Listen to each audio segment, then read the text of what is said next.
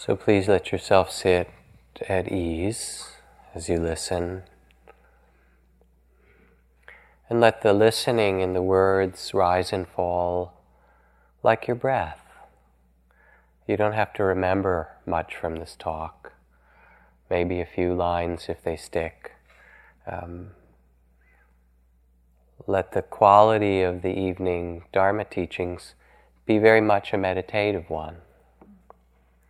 Also, I should say, for the few of you that were here in this room last Monday night, that this is pretty much the same talk that you had heard at that time, so you get to practice beginner's mind, hear it anew.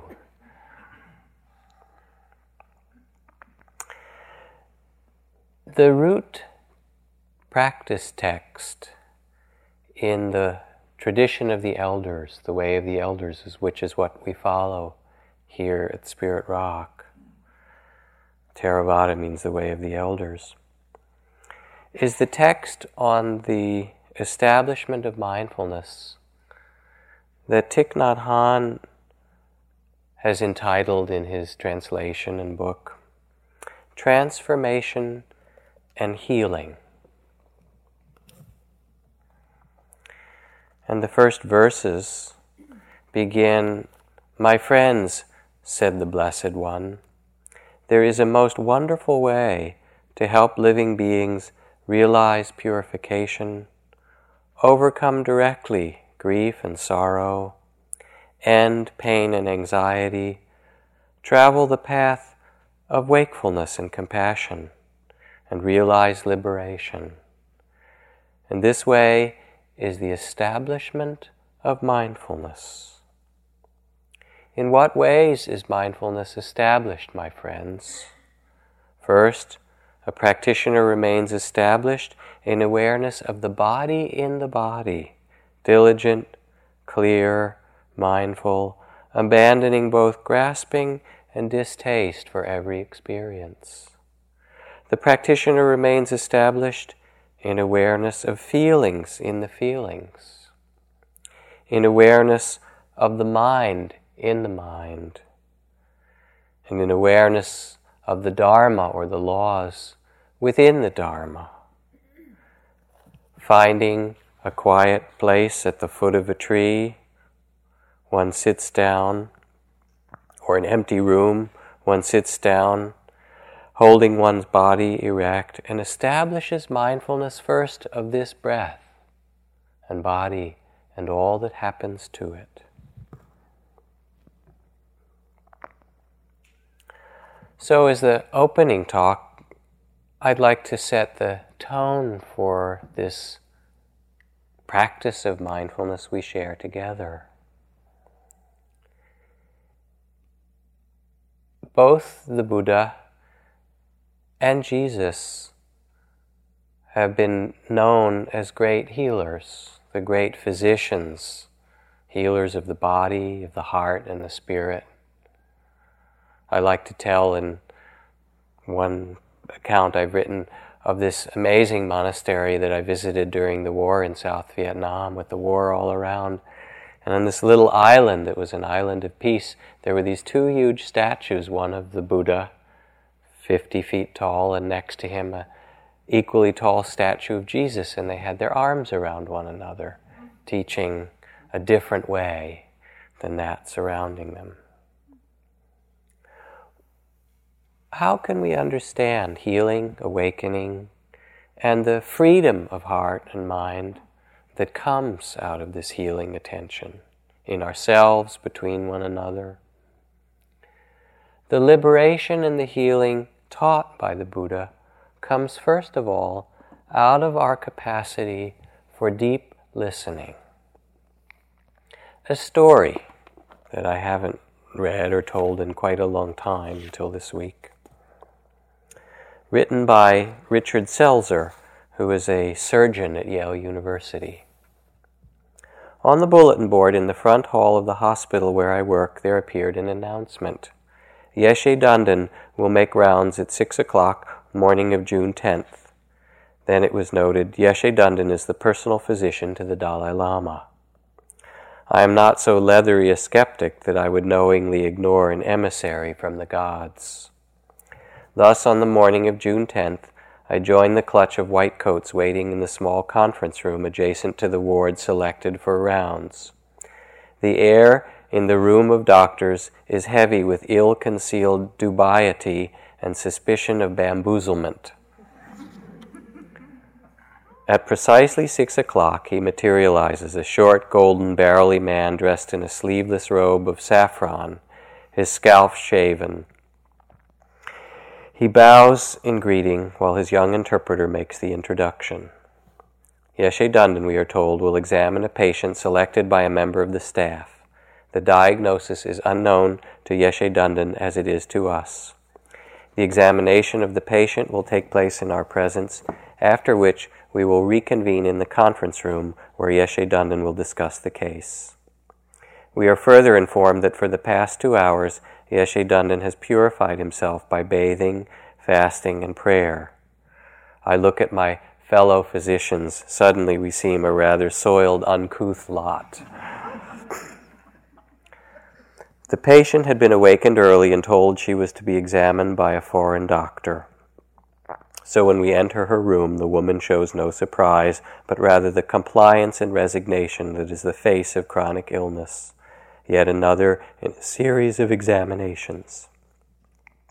Yeshe Dundon steps to the bedside while the rest stand apart, watching. For a long time he gazes at the woman, favoring no part of her body, but fixing his glance above her supine form. I too study her. No sign or symptom gives a clue to her disease. At last he takes her hand, raising it in both of his own. Now he bends over the bed in a kind of crouching stance, his eyes closed as he feels for her pulse. In a moment he has found the spot, and for the next half hour he remains thus, suspended above the patient like some exotic golden bird with folded wings, cradling her hand in his. All the power of the man seems to have been drawn down to this one purpose. From the foot of the bed, where I stand, it is as though he and the patient have entered a space of isolation, inviolate. After a moment, the woman rests back upon her pillow. From time to time, she raises her head to look at the strange figure above her and sinks back again. I cannot see their hands joined in a correspondence that is exclusive, intimate, his fingertips receiving the voice of her sick body through the rhythm and throb she offers at her wrist. All at once, I am envious. Not of him, not of Yeshe Dundon for his gift of beauty and holiness, but of her. I want to be held like that, touched, so received. And I know that I, who have palpated thousands of pulses, have not felt a single one. At last, Yeshe Dundon straightens, gently places the woman's hand on the bed and steps back. The interpreter produces a small wooden bowl into which a portion of urine specimen is poured.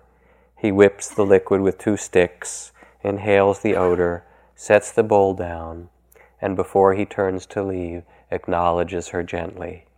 All the while he has not uttered a single word.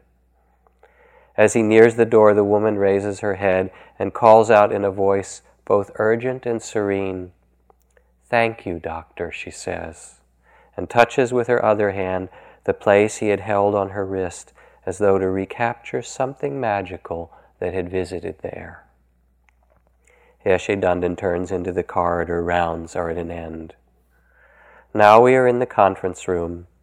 He begins to speak in soft Tibetan, the young interpreter beginning a tandem bilingual fugue. He speaks of winds coursing through the body of the woman, currents that break against barriers, eddying. These vortices are in her blood, he says, the last spendings of an imperfect heart. Between the chambers of the heart, long before she was born, a wind had come and blown open a deep gate that must never be allowed to be opened. Through it charge the full waters of her river as the mountain stream cascades in spring, battering the land, flooding her breath. Thus he speaks and is silent. May we now have the diagnosis, a professor asks. The host of these rounds, the man who knows, answers, congenital heart disease, interventricular septal defect with resultant heart failure. A gateway in the heart, I think, a hole that must not be opened. Through it charges the full waters that flood her breath. So, here is the doctor listening to the sounds of the body to which the rest of us are deaf. He is more than doctor, he is priest. I know the doctor to the gods is pure, the doctor to man stumbles, must wound, his patient must die, as must he. But now and then it happens, as I make my own rounds, that I hear the sound of his voice, like an ancient Buddhist prayer, its meaning long since forgotten, only the music remaining. And then a jubilation possesses me, and I feel myself touched by something divine.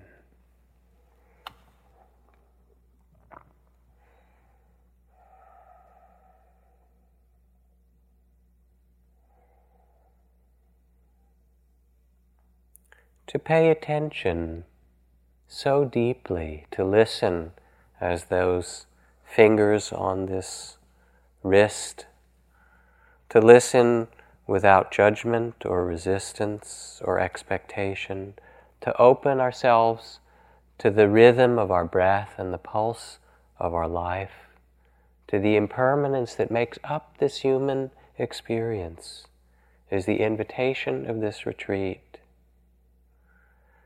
And when I hear this story, I'm reminded for myself and perhaps for so many of us that we long to be held so, to be received, to listen, to be listened to. The world itself, our family, our garden, our co-workers, the prisoners, the laborers, the managers, all want to be listened to. Yeshe Dandan shows through the power of his listening in this story how even in the face of the great truths of impermanence, immense suffering, illness, even death itself, it is possible to listen with the heart. I was with a very dear friend recently who's undergoing chemotherapy for breast cancer that spread in her body, doing a kind of guided meditation. And I invited her, with her eyes closed, to visualize finding herself in a healing environment, a healing temple. And what came immediately in her image was fire and flames. And she said, I feel like I am descending into hell. She was really frightened. And I said, stick with it. This is the fire that purifies. She had just had her first blast of major chemotherapy some days before that had made her incredibly sick and fiery and so forth. I said, this is the fire that's moving through your body to purify and heal and cleanse you. Don't move away from it, but rest in its midst. And we stayed there for a time breathing, and then of itself the fire diminished, and a great, lovely green light and spirit rose out of the ashes of the fire. When we sit, we face our own lives, our joys and sorrows, and there comes in the space of attention, of that listening, a growing trust in the capacity of our heart to be present for the reality of human life. It's the space of openness, of respect, that brings healing. A poem for you from William Stafford for starting the retreat. This is the field where the battle did not happen, where the unknown soldier did not die. This is the field where grass joined hands, where no monument stands, and the only heroic thing is the sky. Birds fly here without any sound, unfolding their wings across the open. No people killed or were killed on this ground, hallowed by neglect and an air so tame that people celebrate it by forgetting its name. The hallowedness and the sacredness of that which is natural, which is alive without our interference. So the invitation of this treatise on mindfulness of the Buddha is to seat ourselves and to discover this spaciousness and the freedom and healing that it brings in every dimension of our life. To be aware of the body in the body. Usually, we identify with it, and we fear for it and grasp it and get entangled with what's going wrong with it. Or, even more often, we ignore it. We dissociate. We're out of touch. You remember the line from James Joyce where he wrote, "Mr. Duffy lived a short distance from his body." So we sit with the Buddha's invitation to experience the healing, the transformation, the liberation of awareness of the body in the body. And we start with the breath, so simply. Long breath, short breath, shallow, deep. It gets so soft sometimes, it's hard to pay attention, you get lost. But if you feel for it, there will always be this very soft breath that comes and goes. Bring your attention down to that level.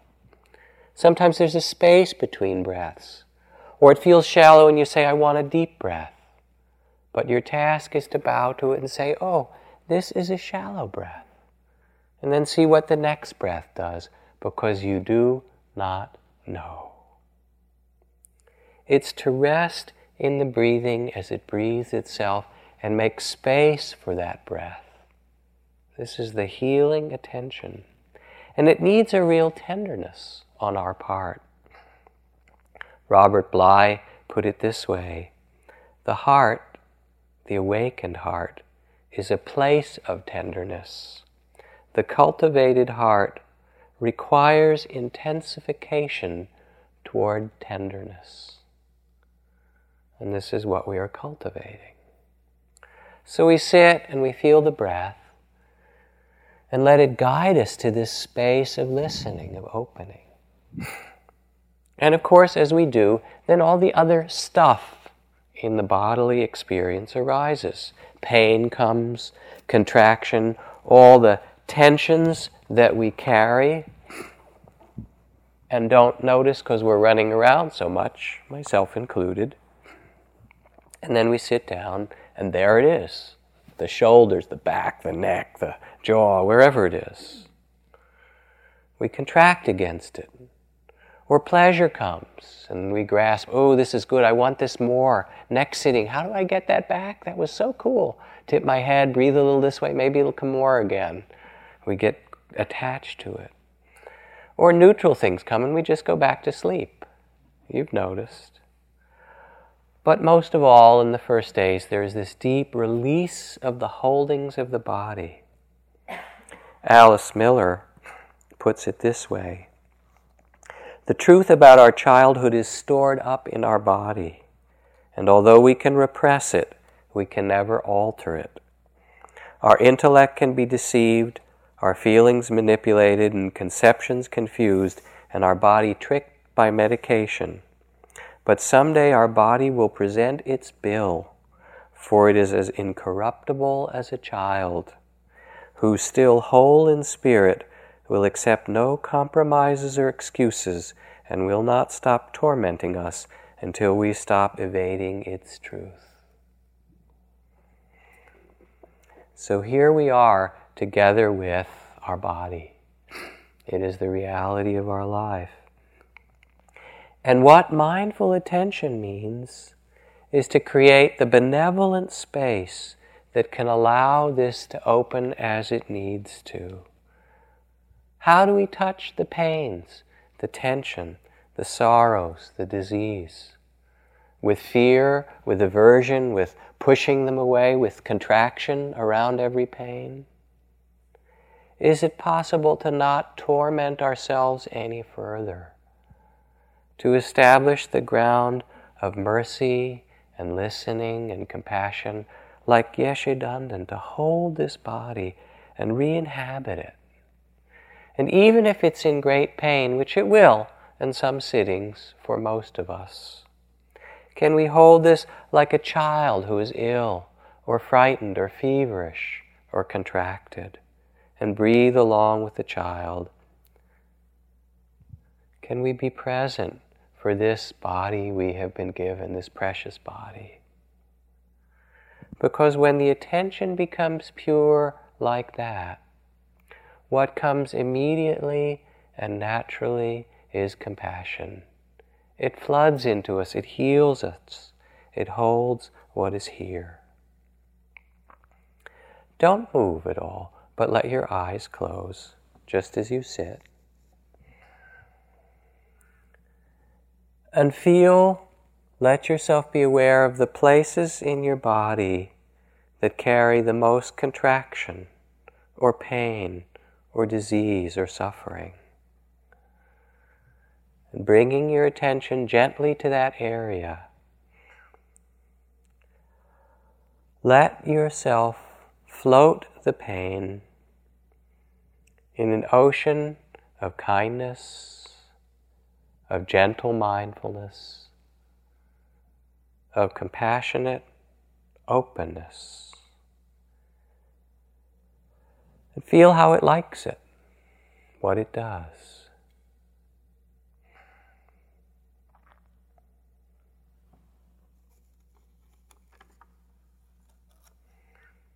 You'll notice, as you float it there gently, that it will do one of three things. It will dissolve, it will float and stay the same, or it will get worse. That's not your job. Let it do whatever it needs to be received and open.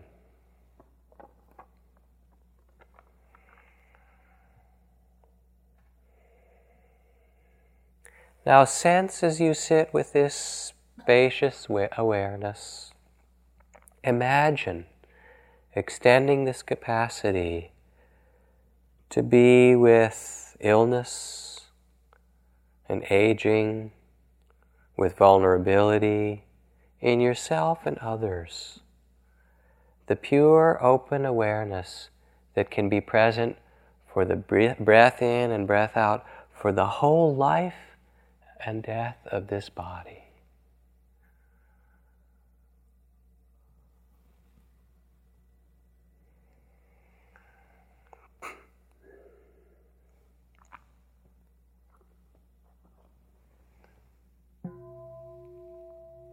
Let yourself come back.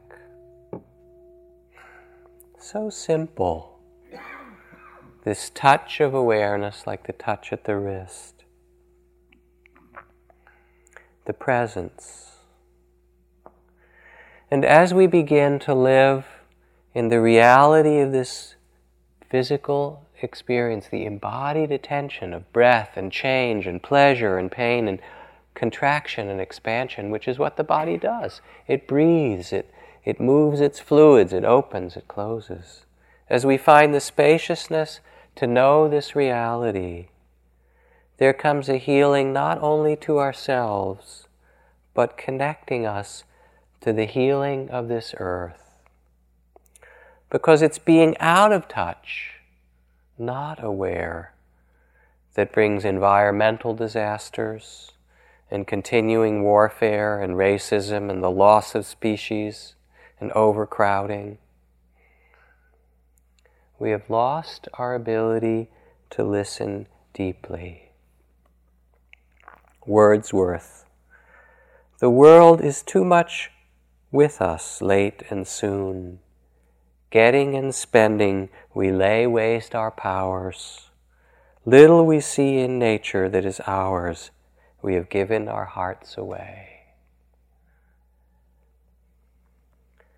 To sit is to reclaim in an honorable way our place on this earth, to hear the pulse of our own body, of the woods and the forests, and the wind and the seasons, to find our rhythm in them.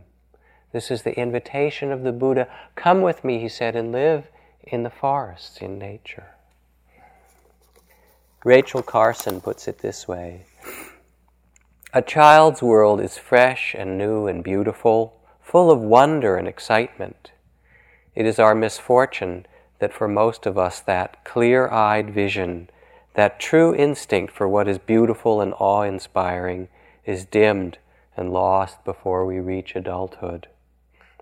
If I had influence with the good fairy who's supposed to preside over the christening of all children, I should ask that her gift to each child in the world be a sense of wonder so indestructible that it would last throughout their life unfailing.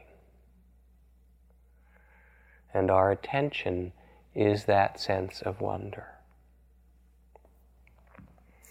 Now, just as we can be aware of the breath and the body, in similar ways, the Buddha suggests that we bring this awareness to feelings in the feelings and mind in the mind, Dharma in the Dharma, going through each a little bit further. Feelings in the feelings. Don Juan, Castaneda's teacher, said, the most difficult part about the sorcerer's way is to realize that the world is a feeling. Kind of remarkable statement, to realize that the world is a feeling. This amazing capacity to feel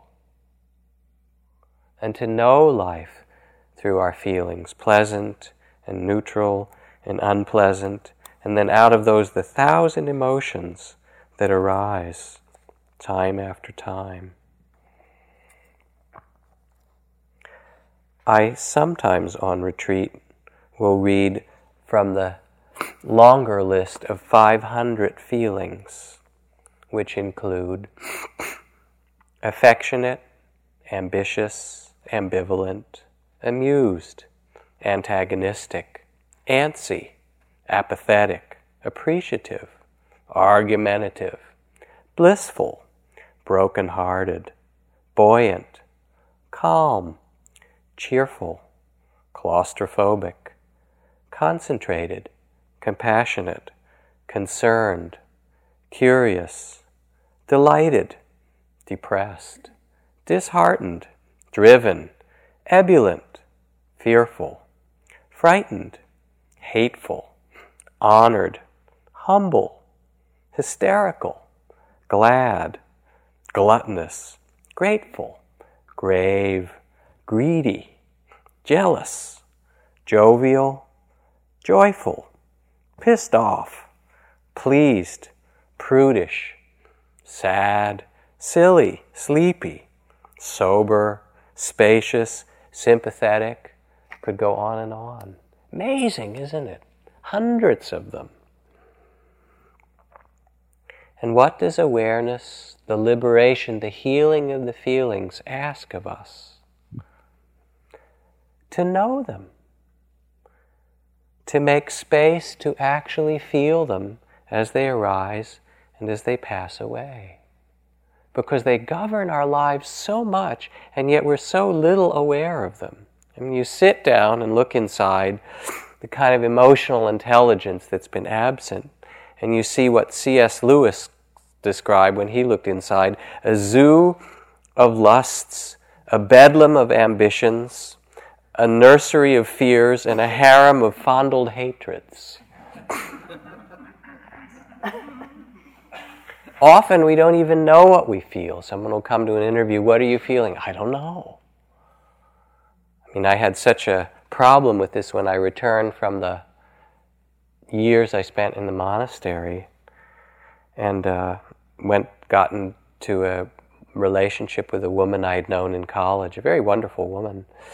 And she would ask, where do you want to go to dinner? Do you want to Chinese food or Italian, or go out for pizza, what would you like? And I, whatever they put in the begging bowl is fine with me. I don't care, what would you like, dear? What would you like to do this weekend? Do you want to go out in the country and take a walk? Do you want to go to, hear some blues in the city, in a club? I don't care, dear, whatever you like. And it went on and on like that. Drove her nuts. Finally, one day she said, you think this is so enlightened. You were like this before you went in the monastery. It just means you're not in touch with your feelings, honey. Here, and she got me a little notebook, and she said, I want you to write down every day 10 things that you like or you hate, and start to figure out what it is that's going on inside you. A little assignment. Now, often Buddhism, if you read about it, will emphasize the problems of the afflictive emotions, getting rid of jealousy and fear and hatred and so forth. But that's not the game we're playing. And that's a kind of initial step for some people, perhaps. But there's some deeper wisdom that we all need to understand that only comes with this healing presence in the heart. William Blake put it this way: joy and woe are woven fine, a clothing for the soul divine. Under every grief and pine runs a joy with silken twine. It is right it should be so, for man was made for joy and woe. And when this we rightly know, through the world we safely go. In his kind of simple way, humans were made for joy and woe. And when this we rightly know, through the world we safely go. It's not a problem that we have feelings.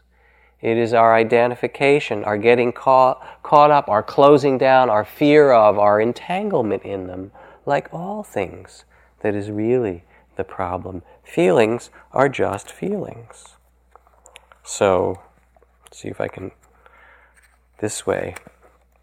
Awakening to emotions means simply to feel them, nothing less, nothing more. It does not require changing your feelings. Feelings change all the time on their own. We fear the destructive power of our emotions when we haven't seen them for what they really are. We confuse allowing ourselves to be aware of them with the necessity to act them out. We need to see how we've been entangled and identified with the body of fear, the hurt and frustrated feelings of childhood, the forces of anger or pride or longing that have been conditioned in us, and ask, is this who I really am, with the spacious heart of attention?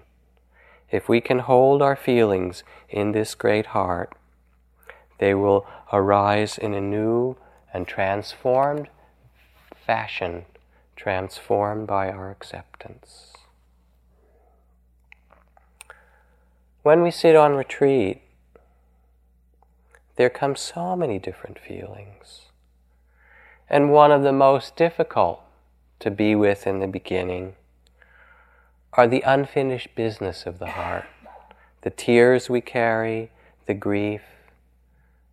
And they're there because of the ways we've shut down and been too busy to feel, and because we live in a culture that has forgotten how to grieve.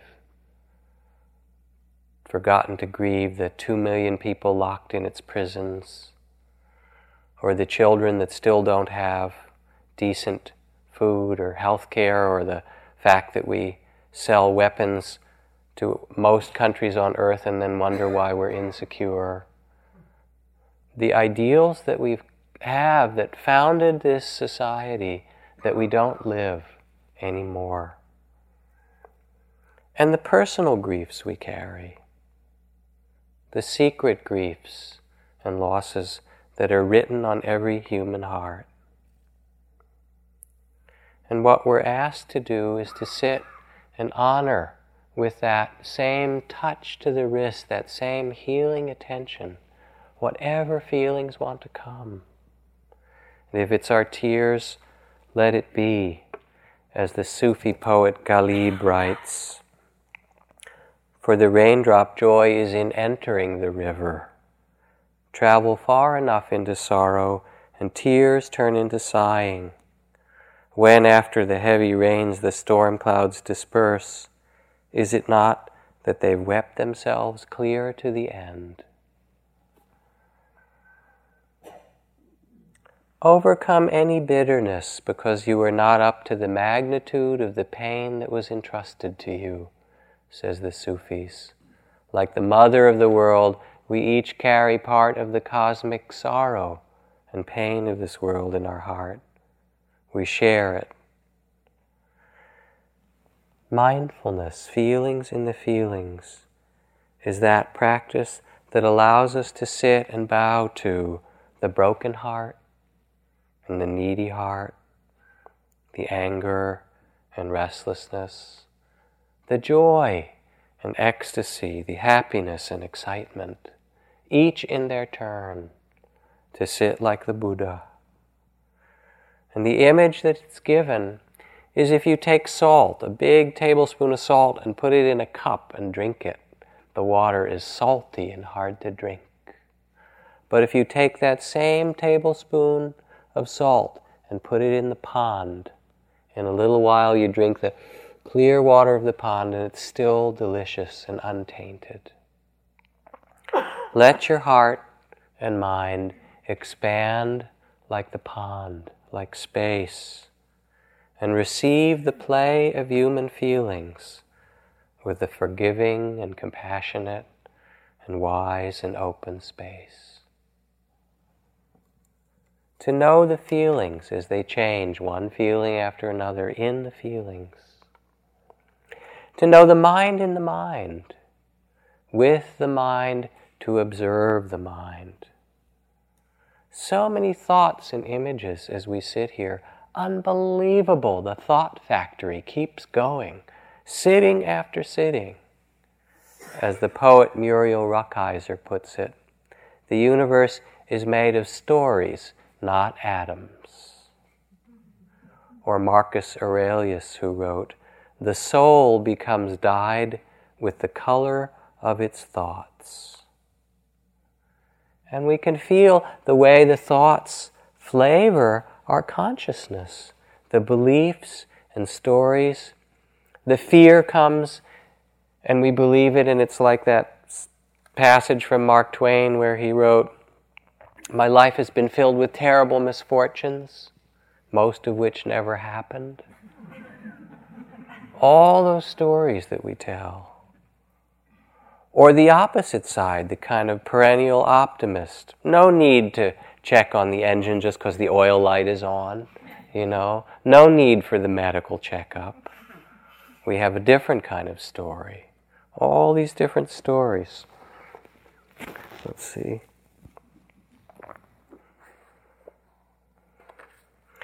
We participate in the creation of these stories. We can each enact the personal myths of warrior, goddess, eternal adolescent, great mother, king, queen, master, slave, or servant of the divine. Is our life a story of riches or poverty? Are we the victim, the lost soul, the one who suffers, the prodigal son, the workhorse, the conqueror, the mediator, the nurturer, or the sage? The stories become the patterns of our life when we don't see them. And as you sit, you see how we're entranced, blinded by the thoughts of the mind. Praise and blame all the time. Every possibility. The mind has no pride. It'll do anything. The judge, the tyrant, the fussy child, the overzealous meditative bureaucrat. You've seen it. All of this. My teacher Nisargadatta, in India, the guru, he said, the mind makes the abyss and the heart crosses it. The question for us is, do we take this mind seriously, as if it really knows? Does it know where you're going? What's going to happen? Who you really are? What love is? What consciousness is? I mean, it's okay to make some plans. They come out sometimes that way and sometimes they don't. some thoughtful analysis. But the mind is so limited, the thinking mind. And sure, we can train it and direct it and purify it. Take its pulse. Notice its patterns. See how it's impermanent. It has one opinion and a few months later it's a Republican. You know? It does. Or maybe a libertarian. But the real healing of our attention is to shift from the mind to the heart. To step into or rest in that eternal, timeless present that is always here. To be here now. To quiet the mind and open the heart. Thomas Merton put it this way: there is in all things an inexhaustible sweetness and purity, a silence that is a fountain of action and joy. It rises up in wordless gentleness and flows out to me from the unseen roots of all creation.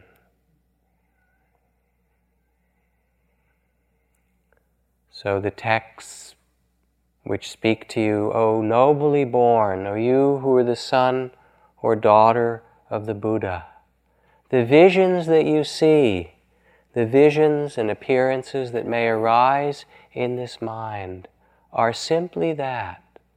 The colors and patterns and thought forms are based on your past desires and fears and karma. They cannot hurt you.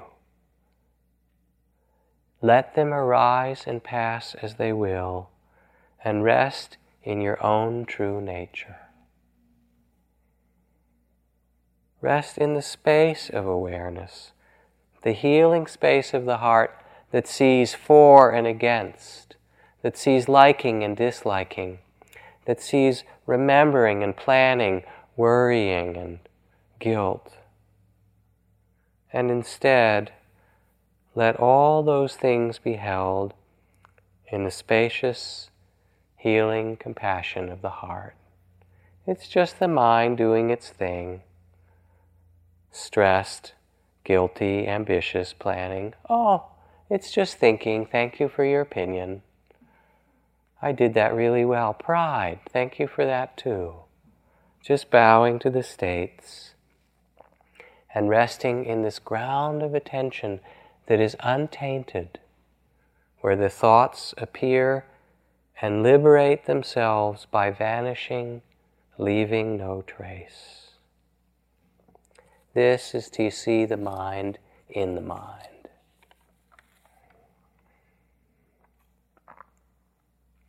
The Dharma in the Dharma.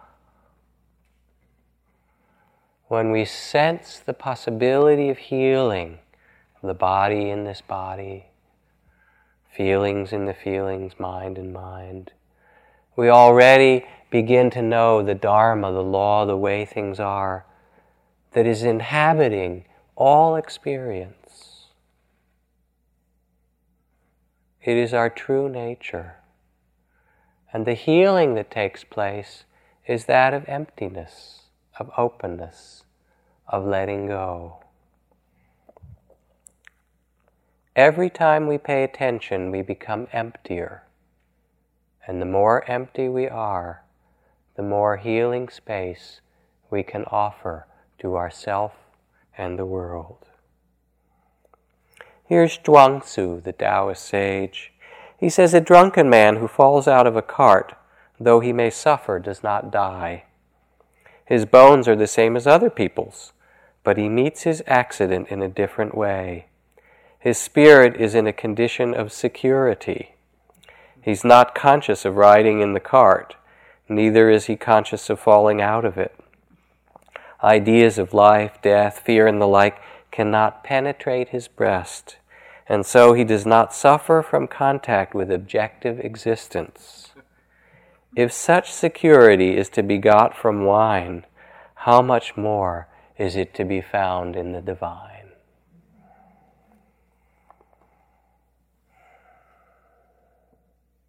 At the center of the Buddha's liberation on the night of his enlightenment, he saw the truth of suffering, that this human life has, of necessity, pleasure and pain, birth and death, joy and sorrow, and that it is difficult not because we're doing it wrong, but because that is its own nature.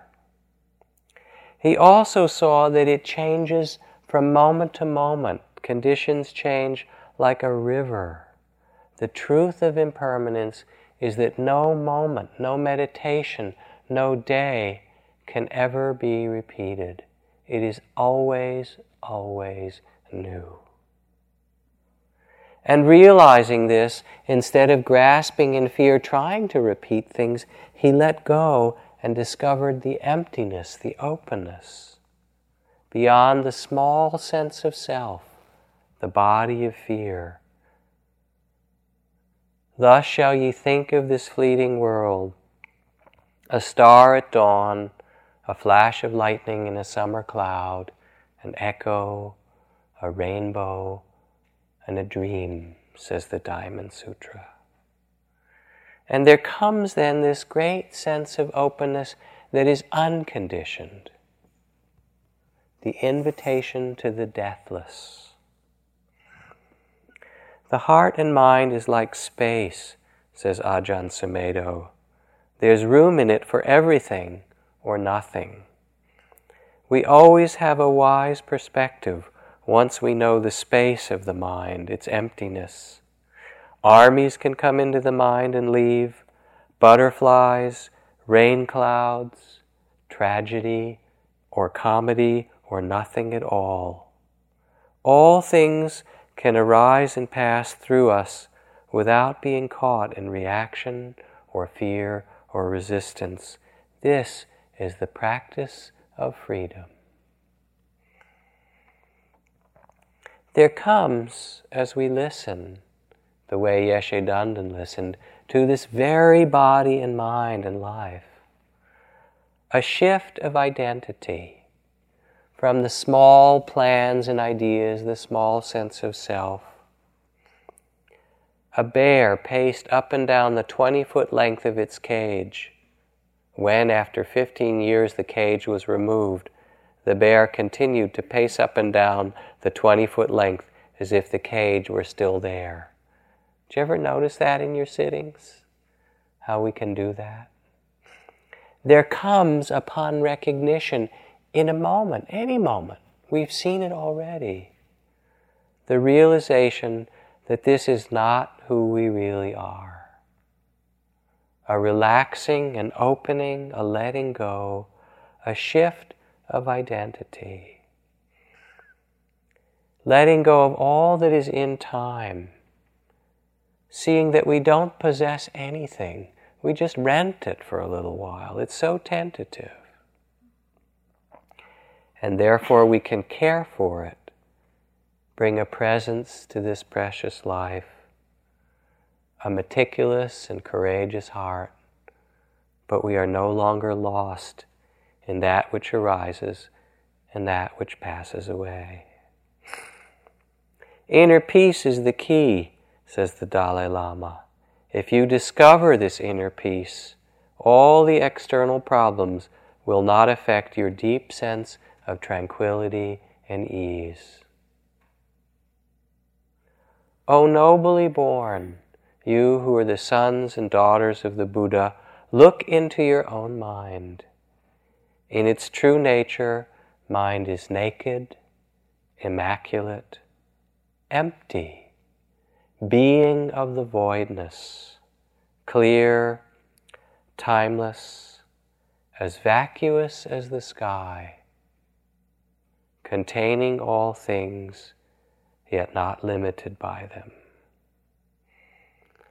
And from this direct knowing, this invitation, comes ease, relaxation, healing, the laughter of the wise, and this great sense of mystery.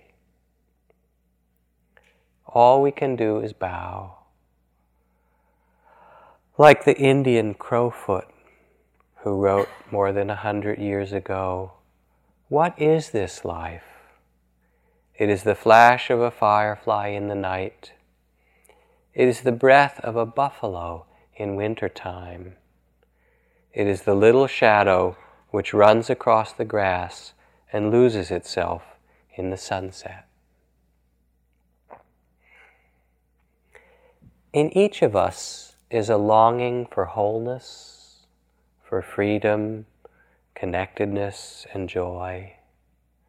That day where freedom will dawn is here already. That day is today, is every day. The invitation of this listening heart is to rest just where we are. This mindful presence, the gateway to the deathless. Wisdom sees I am nothing, and love sees I am everything. Between the two, my life flows. There's a tremendous healing and love that comes when we can make this space for body in the body, feelings in the feelings, mind in the mind, and Dharma in the Dharma.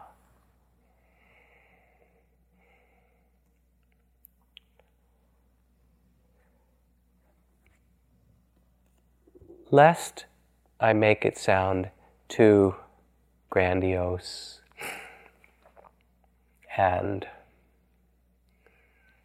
inflated, I'll end with a little passage from Annie Lamott, our local humorist, book on writing in life, entitled Bird by Bird, and it's kind of the story from which the title was taken.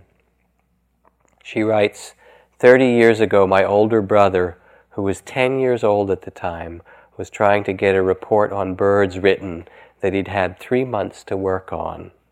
It was due the next day. We were out at our family cabin in Bolinas, and he was at the kitchen table, close to tears, surrounded by binder paper and pencils and unopened books on birds, immobilized by the hugeness of the task ahead. Then my father sat down beside him, put his arm around my brother's shoulder and said, "Bird by bird, buddy, just take it bird by bird." Let's sit.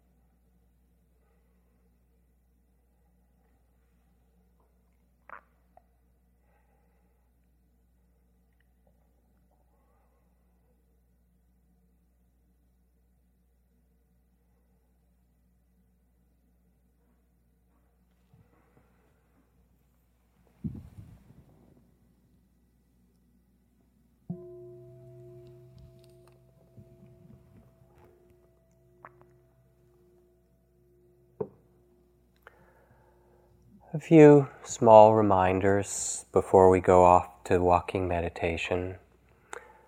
Tomorrow morning the wake-up will be at 5:45 and the sitting then at 6:15 to 7. The back altar in this room we have created as a community altar, and we invite you to place pictures of loved ones or images of teachers or friends, or found objects from your walks, pine cones and feathers, or prayers for the world or people you care about as you like on the altar.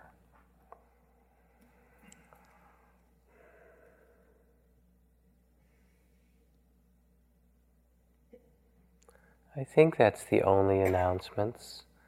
So there's 45 minutes for walking and then a sit again from 9 to 9:30. Be patient.